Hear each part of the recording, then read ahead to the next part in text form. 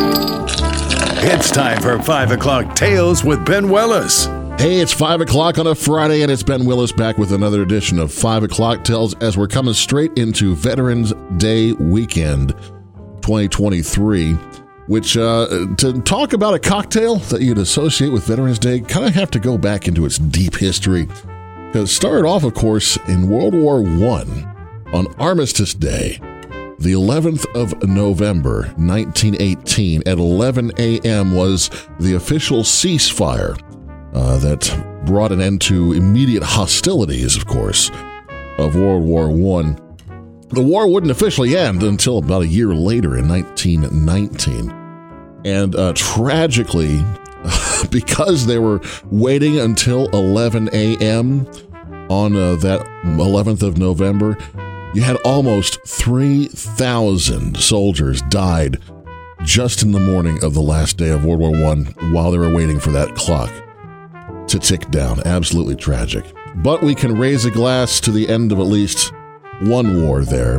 And I couldn't think of a more appropriate one than the cocktail that we now know as a French 75, although maybe not the one you might be familiar with. The version we now know as a French 75 doesn't date until 1930 in the publication of the Savoy Cocktail Book, which comes after the original. The French 75, which was named for the 75 millimeter cannons used by the French army that were developed at the end of the 19th century.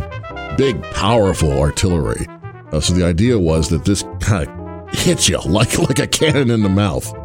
Well, the recipe that we're familiar with is that it's champagne, gin, sugar syrup, and lemon. And that's well and truly good, but it's not really true to what might have been the original that was developed and served during World War I in France.